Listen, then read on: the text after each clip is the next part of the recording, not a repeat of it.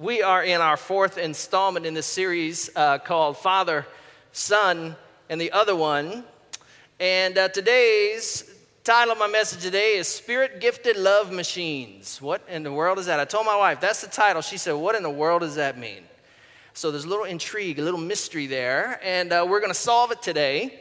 That is actually the title of one of my book chapters, and it's the title right after the chapter on becoming spiritually gifted or finding your spiritual gifts. So we covered that to some degree last week, talked about how you find your gifts for ministry. This week we're going to talk about what is just necessary in order to operate your spiritual gifts, which is to operate them in an atmosphere, a mutual environment of love. My brother and I, when we were kids, we grew up in Goochland, Virginia, and we lived for the first 10 or 12 years of our life in this rural part of Virginia. And so we were constantly out in the woods playing and doing stuff, and I got in trouble a lot because I set a lot of fires and burned the forest down and all this kind of stuff. And so I was really a rabble-rouser, and my brother decided, we woke up one Saturday morning, and the entire woods next to our house had been clear-cut. They were doing some power lines because they were going to build some houses way in the back. We didn't even know it. So we got up one morning and found on the side of this clear-cut path were all of these freshly cut logs. And we decided, well, what are we going to do with those? We better think of something. And so we decided to build an awesome fort. How many of you guys have ever built an awesome fort? Your fort was not nearly as awesome as this one. We got our daddy's hatchet and his axe out, and we dragged all day long. We dragged these logs off into the woods, this little clearing area, and we cut notches in each of the ends of them, and we started to build this fort cabin. An awesome 10 by 10 log fort cabin. Once we got it to about this high, when we could lift the logs up and put them on there, we couldn't get any higher, so we got my dad's old rusty scaffolding and drug it out there. We built that thing to about 7 feet high. And then we built a little thatch roof on top of it. We put a bunch of sticks and stuff and branches and brush, and we put more crossing, sort of a lattice, and built a little thatch roof. And we stepped back from this thing and looked at this monument to our ingenuity. And we thought to ourselves, this is amazing. This is the most awesome fort. But it was missing something. It didn't have a door. So we couldn't actually play in the fort. So we put our heads together, two geniuses at work here, and we decided to go get Daddy's shovels, and we dug a hole door. So the front of this thing had this giant trench going up underneath it where there was literally no ground. And we got up inside of this thing, and we just sat there for hours doing nothing, just talking about how awesome we were. And so it was time to go in. About this time, it was getting dark, and we went in and went to bed and got up the next morning, went next door and got our best friend because we were going to take him down to show him this monument to our awesomeness. And we took him down there, and right where we had been playing for hours, sitting there talking about how cool we were, there was I estimate about 600 to 800 pounds of logs just sort of crashed down in there where we were playing. I mean, just an unbelievable crash. Well, we went and told our dad, and he came out and looked at it and said, that's him smoking. He always was smoking. And he said, well, you got to build it on the right foundation. So the ground that we had built it on looked like this. And we dug a hole door, which undermined the foundation even more. So my dad taught us a more excellent way. And that is precisely what Paul wants to do with the Corinthians. The Corinthian Christians, if you have your Bible, you can open to 1 Corinthians chapter 12, and 13 and 14. Those are the chapters in which he covers spiritual gifts and the principle of love. And Paul wants to do the same thing for them. He says, now, it's great that you have a bunch of great spiritual gifts. That's awesome. But I want to show you a more excellent way. I want to show you the way of love, and we're going to unpack that today. To this day, I still have a fascination with building stuff, though I am not very good at it. Plus, all my tools are whack anyway.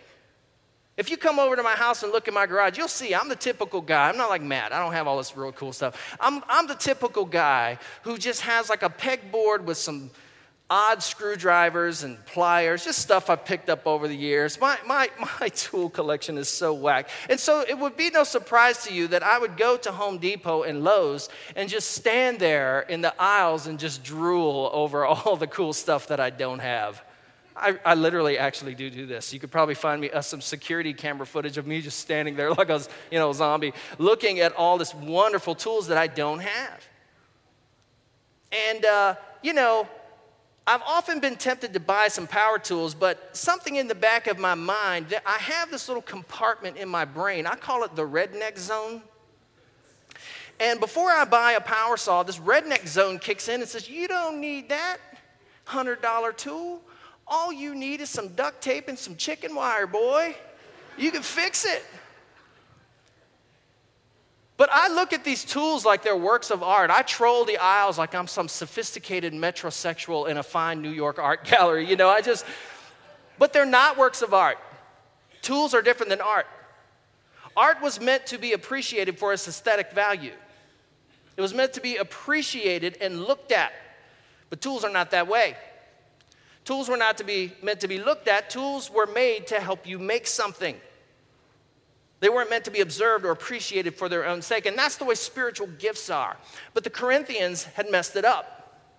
They thought that they were supposed to be appreciated for their own sake. And they were very excited about their spectacular supernatural gifts. And they were very excited about their superheroes. And this came from their Corinthian culture. A little bit of history on Corinth. There was a hero worship culture in Corinth.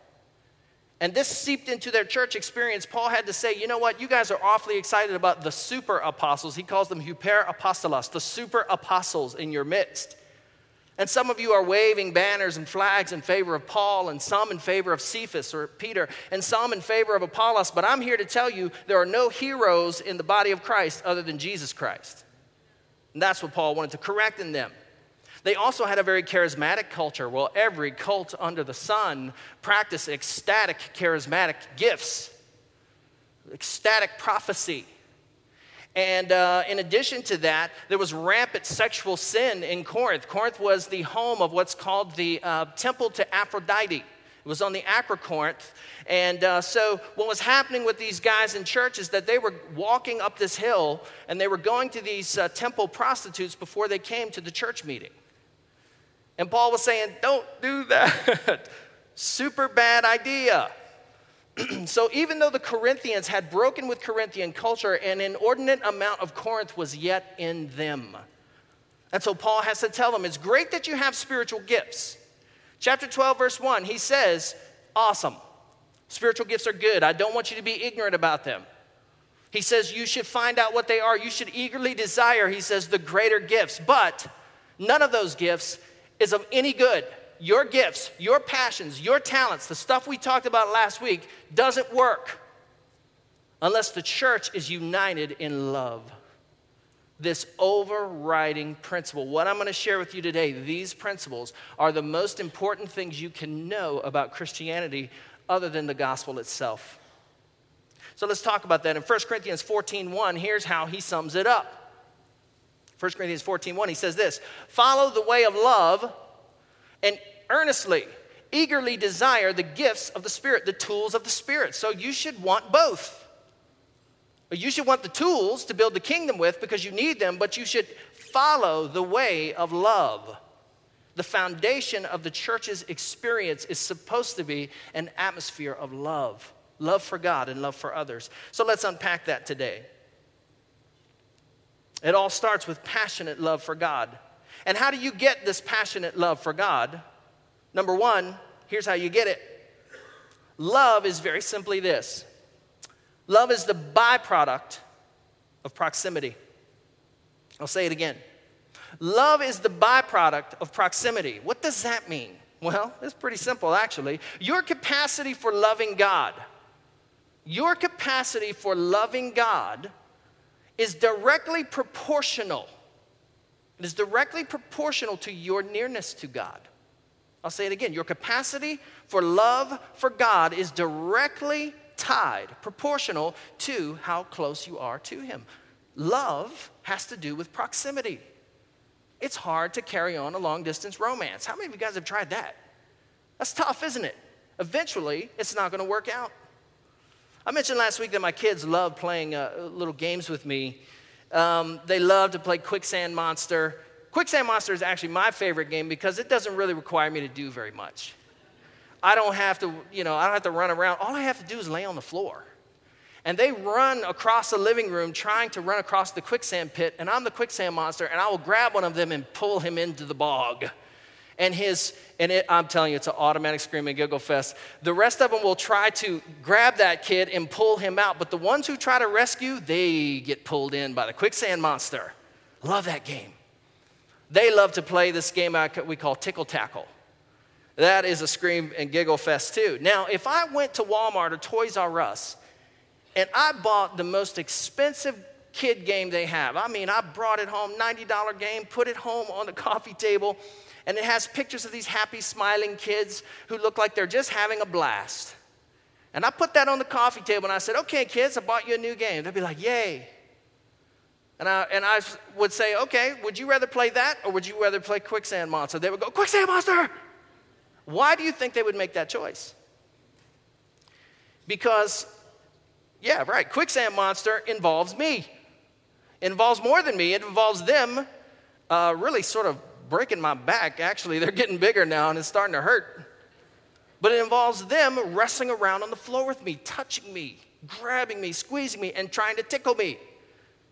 You see, my kids don't love me because I walk in the door and drop my computer bag and announce through the house, children, thy father is home, thou shalt commence loving me. That's not why they love me. My kids love me because I drop my bag and then drop down to my knees and they just tackle me. They pile on me because they can touch me and they can feel me. And loving a parent is natural. You don't have to try and love God. Have you ever tried to love God? Lord, I'm trying to love you. Don't try to love him. Stop trying. Just get near him. Just come near the Lord. Because loving has to do with proximity. The closer you are to him, the more he will grab you and draw you into the bog of his presence. And he will love on you. He will love you. And you'll never, never be loved like you will be loved by your God, because he's your daddy. Jesus called him Abba, which means daddy, and he told you to call him that too. So how do we develop what C.S. Lewis calls this passionate appetite for God? How do we develop a passionate appetite for God? We develop a passionate appetite for God as we loiter in his presence. Let me ask you something. Are you a thrifty worshiper? Are you just some good church folk who are on a tight schedule and you got better things to do? So God can get an hour of your time, but what else does he get of you? How much more of God do you want? Because if you want more God, you got to draw closer to God. And that takes some time. That takes time. God doesn't want to be an entry in our schedule. How would my wife like it if I said, you know what, Carrie, here's the time that I have for you this week. On Tuesday evening, I have between 6:30 and 7:30. And on Friday evening, I have between 8 and 9. And that's all the time I have for you this week. Do you think my marriage would last? Probably wouldn't last a year. My wife needs more time from me. She doesn't want to just be an entry in my schedule. My wife wants to be this focal point of my passions. And that's what keeps our love alive. And God wants the same thing from you, my friend. God wants to be the focal point of your passions, not just an entry on your schedule. If you're a visitor here today, you're off the hook to a certain degree. If you're visiting with us today, or you've been around here for a few weeks and you're thinking to yourself, I don't get it, I'm sorry. You guys look weird to me. All this singing to God, it's just weird. I've had friends tell me that. They come in and they go, what's it all about? Why are the wrapped and rumpled worshipers so fixated on singing to their God and listening to his voice through the word? My friend, it's because we have discovered the secret to life. It is because we have discovered the secret to passionate devotion to God, and it is excessive loitering at the feet of the Master. That's why. And we have been touched by him, and we want some more. And we can't get enough of it. We can't get enough. Mary and Martha is the best illustration of this. Remember that story in Luke chapter 10 where Jesus is, he comes and he visits the home of Lazarus and Mary and Martha. And the two sisters, Mary and Martha, they get busy preparing a meal for the 12, the entourage, Jesus' disciples.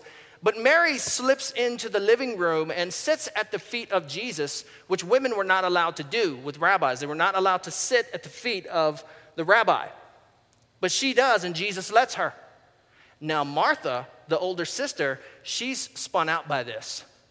She says, "Oh, Jesus, do you think you could send the woman in to help the other woman?"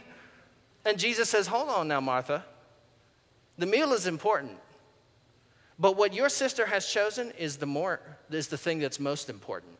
And that is to be at my feet." You see, disciples have learned how to love God. They sit at his feet.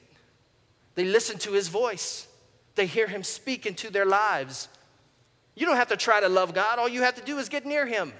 And God's love will pull you in. So how do you do that? Well, you do it through his word.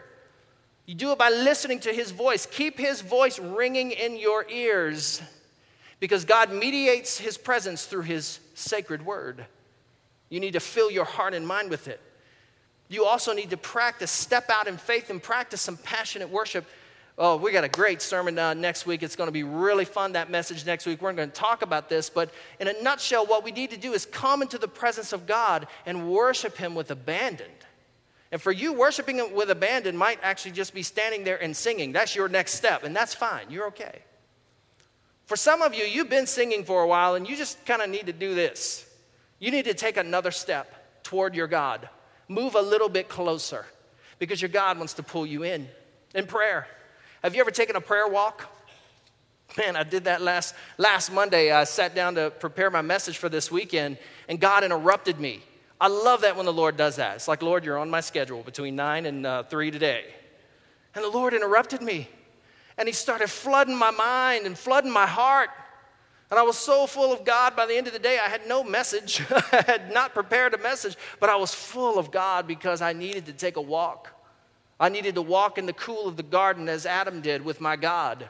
And that's what prayer is all about. It is that loving interaction between the man and his God and the woman and her God.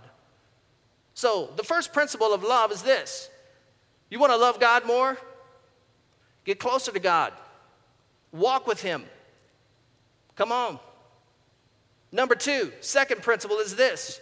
Love first, understand as you go. That's the second principle. Love first and understand as you go. Philippians 1:9 says this. Paul said, "I pray that you will abound, to overflow, spill over in love toward others as you grow in your knowledge and depth of insight." Now that's a spiritual growth principle. The more you grow in knowledge and depth of insight of God, well, the more your love for others and the love for God will spill over. It will flow in abundance. That's true. But you actually don't need much knowledge and much insight to get going. You actually need just a minimal threshold of knowledge and insight. The John 3:16 of the Old Testament is this passage called Deuteronomy 6:4. Every one of you should quote it and memorize it so you can quote it. Every Jew has this memorized. It's called the Shema of Israel. It's their national scripture. And it goes like this. Shema Israel, Yahweh Elohenu, Yahweh Echad. Hear, O Israel, the Lord our God, the Lord is one. And you shall love the Lord your God with all your heart, with all your soul, with all your strength. The Jews in Jesus' day would drop whatever they were doing 3 times a day and pray that toward Jerusalem. That was their national anthem. Deuteronomy 6:4. But there's a curious thing in there, in that love command. And here's what it is. It says that the Lord our God is one, Echad, one Lord. Now that's just not about arithmetic. That's not just numerically one. That is one in uniqueness. It means one, there is no other. He's the one who is as opposed to the ones who are not. That's what it means. It means there is no other being and nothing else in creation like him. And this is why they were not allowed, according to Exodus 20, to create a graven statue or image of their God, because there is no image that will suffice. There is nothing in the created order, nothing that is a proper analogy for this transcendent God who is not a product of this creation. This God who exists outside of it. This God who existed before he made it. There's nothing in our world that's a proper analogy for him, a proper analog. And so God says, don't create graven images of me. Not because he doesn't like symbolism, but because God, there's nothing that looks like God. You see, there are many things about God's nature because he is other, because he is something else, man, that you're never going to understand. Are there some things about God that you don't understand? What are they? I'll tell you one thing I don't understand, this whole idea of the Trinity. Now, I believe it, the Bible teaches it, but I don't understand how one God could be eternally one God in three separate persons.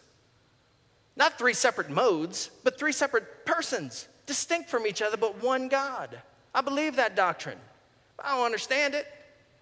I don't understand how God could know everything. Do you understand that? Because I don't.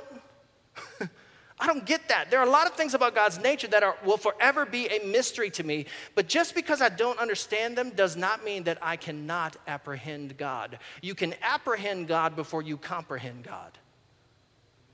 You can encounter him and know him before you have solved all the theological mysteries that you want to solve. And if you're waiting to solve the theological mysteries, you will never know God, because you can't solve them all anyway. By way of example, my little kids are so cute, man. They ask me questions about what I do all the time.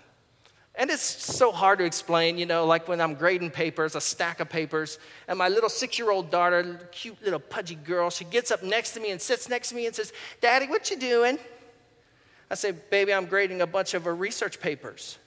She goes, "What's a research paper?"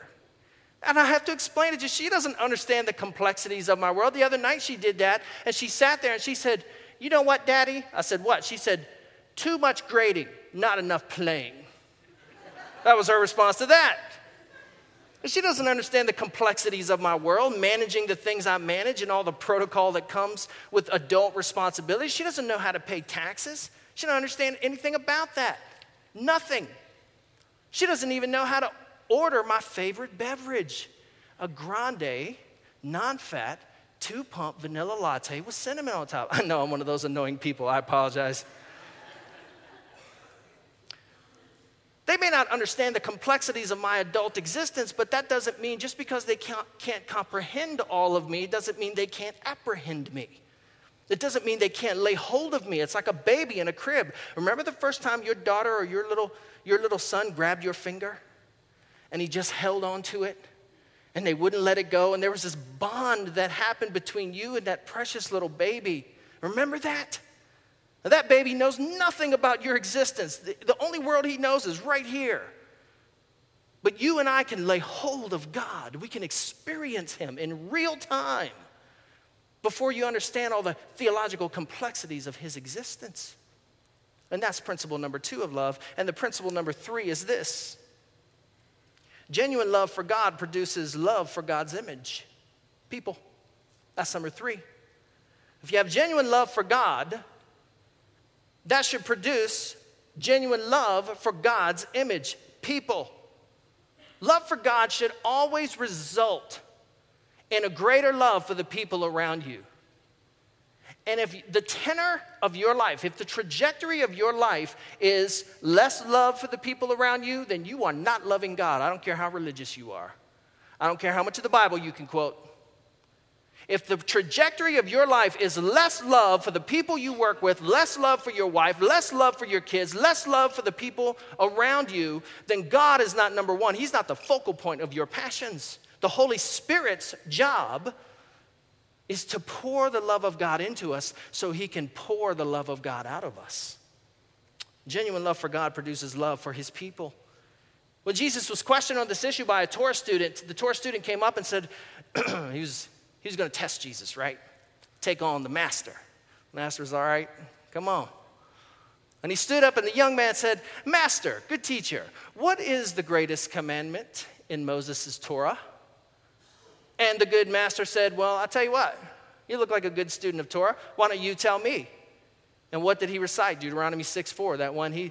Shema Israel, he starts going off into the scripture and he quotes it. And Jesus says, okay, pitch perfect, son. That's good. That sounded good. But there's another commandment. And it's just like the first one. And here's how it goes. Love your neighbor the way you love yourself. He didn't say don't love yourself. He said love your neighbor the way you want to be loved, the way you love yourself. That is the second greatest commandment. When you love God with all your heart, soul, and strength, it results in love for God. Years ago, my neighbor, she was a young teacher in her late 30s. She passed away. And her death was sudden. And it was very unexpected. She was a school teacher, and we had a good relationship with her. My little boys loved chasing her dogs around. This is before they had a dog. This was one of the reasons why I bought them a dog, because I felt so bad for them. But they loved chasing her dogs up and down the street. They loved to sell her candy, and Lacey was her name. She always bought candy from my kids. I felt so bad for her because, my kids were always peddling something from school, as I'm sure yours have too. But she always bought it. She always bought the cookies. She always bought something. And I came home one night from work to blue and red lights just flashing in front of her house right next door to me. And I got out of my car, and the police officer walked up and said, "Sir, are you the neighbor?" I said, "Yeah." I said, "What's going on?" I thought somebody broke into Lacey's house. He said, "I'm sorry to tell you that Lacey has passed away." I said, "What?" He said, "Yes, she died in her sleep. They think it was some kind of sickness." Well, it turns out it was H1N1. Remember that virus a couple of years ago that was sort of killing people? Well, it turns out it was H1N1. She died from complications of that. And I walked into my house, and all night I could not get Lacey off my mind. I laid in bed thinking, God, what were her last minutes like? Here I am laying in my comfortable, warm house, and she's laying over there. I didn't even know. I didn't even know she's struggling with sickness. She's on her death's door. And then my mind really began to turn, man. My gears began to spin, and I began to think, when had I ever shared the gospel with Lacey? When had I ever shared the love of God with my neighbor? And I hadn't. In fact, I showed her the exact opposite. In the summer times, I was annoyed with her because she wouldn't mow her grass. And she never weeded it and fed it. It just looked like horrible. And every week, I would come out and mow my grass, and I'd mumble under my breath, why doesn't Lacey come out and mow her grass? And in the winters, when it was really snowy, I'd come out and I'd snow blow my runway and my driveway, and I'd say under my breath, why didn't she ever shovel her snow? Why does she just leave it like that? And the Spirit convicted me, because it never once occurred to me to love God by loving Lacey, by mowing her grass for her, or shoveling her snow for her. And now she was gone, and I didn't have a chance to do it. You got some neighbors like that? Well, after this experience, I became a better neighbor. I started mowing my neighbors' lawns. They'd come home and be like, what's going on with the lawn? The young Mormon couple that moved in next door, God help those Mormons, they moved in next door to me. That's awesome. Poor kids. They moved in with their tiny little babies. They were the same age Carrie and I were when we moved into our house with our tiny little babies. And they had these cute little boys. And they moved in. They didn't own anything. He didn't have anything in his garage. I walked right over and I introduced myself. I said, come on over to my garage, man. I walked them right over and I said, see that lawnmower right there? That's your lawnmower. Anytime you need to use it, it's yours. Matter of fact, here's a giant old bag of weed and feed. Let's go weed and feed your lawn. I became a better neighbor. When you hear that command from Jesus, love your neighbor as you love yourself, did you hear it the way I heard it? Because the way I heard it was like this. Blah, blah, blah, blah, blah. Because I heard 1,000 sermons on it. But the sermon I needed to hear was that sermon with Lacey, my neighbor who died. Because now I hear it like this. Mow your neighbor's lawn as you would mow your own. Take care of your neighbor as you would yourself. Because you see, when you love God passionately, that love for God spills out into the lives of others. And if it doesn't, it's just what kind of love is it? You love the Lord, but God wants you to love those made in the Lord's image. I want to read you how Paul wraps this up for them. It's in 1 Corinthians 13, 4 through 8. I'm going to read you my paraphrase of it, though. The reason why I paraphrased it, it's in my book when it comes out in 2014, but the reason why I paraphrased it is because I was tired of reading it and not seeing it. Jesus said in Matthew 13, you are ever hearing but never perceiving. It's the overexposure of Bible study. So I rewrote it. And here's how I see it now. 1 Corinthians 13, here's his love passage. He says this, love is relentless. It won't give up. Love is selfless. Thinks of others first. Love doesn't crave what love doesn't have. It doesn't strut or swagger. It doesn't vaunt itself as it on a stick or something special. Love isn't aggressive and bellicose. It's humble and easygoing. Love doesn't come unhinged when others are in the wrong. Love doesn't tally the sins of fellow believers, and it doesn't revel in the failure of rivals. Love celebrates truth, tolerates the intolerable, trusts when hope seems lost, assumes the best in people, and endures with unflinching commitment right to the bitter end. Love cannot fail. Loving God and loving people go hand in hand. And if we're going to be a spirit-gifted church, we need to be built on the foundation, the strong foundation of God's awesome, unmatched love. I'm going to invite the worship team to come back up. And Paul wanted these people in Corinth to know that loving God and loving people is their absolute highest priority. It's the most profound, it's profoundly simple and simply profound. It is the principle, the governing principle of the Christian life. And he wanted those spiritually gifted people to excel at their gifts, to find them and plug in and serve the body of Christ. And I hope you've been thinking about that since last week. But he also wanted them to know that they needed to be spiritually gifted love machines. Spiritually gifted love machines. Let's pray. If you've never encountered the love of God before and you're sitting here and frankly your heart is cold and you've been visiting for a few weeks or maybe a while now, but you've never, ever tried to run across the floor and have your heavenly Father grab you and pull you into the bog of his love, into himself, his very self. Would you open your heart right now? Would you? Pray something like this with me. Heavenly Father, I'm not sure about all this. There's a lot of things I don't understand and I haven't worked out yet, but my heart is open right now. My heart is open to you and your love, and I want to experience it. And the scripture says you don't need to know a lot.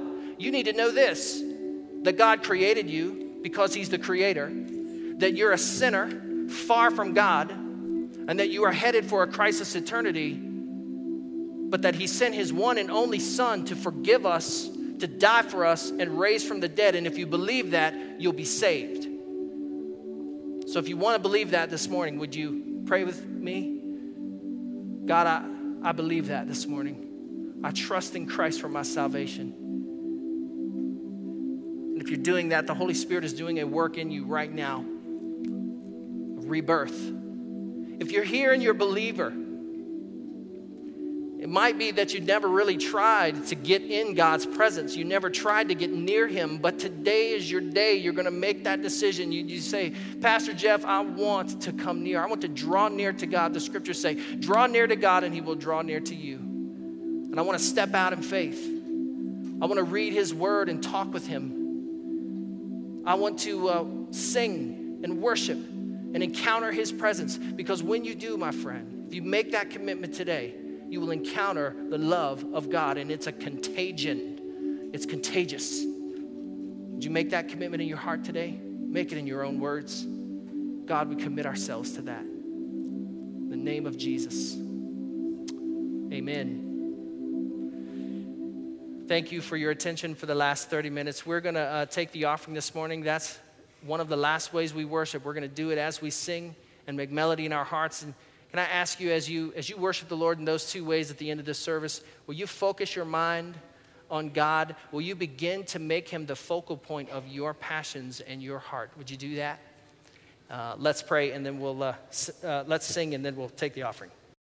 Hey, listen, if you prayed that prayer for the first time, we have a new believers packet. Pick it up in the back room. Come down here. We'll have some prayer people. Tell them about the decision you made. And one final idea, guys. Listen, what if there was a church that was full of an army of spiritually gifted people who love their neighbors as they love themselves and passionately love God?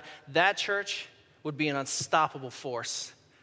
Go be that church in your marriage and in your relationships and in your world this week. God bless you. Have a great week.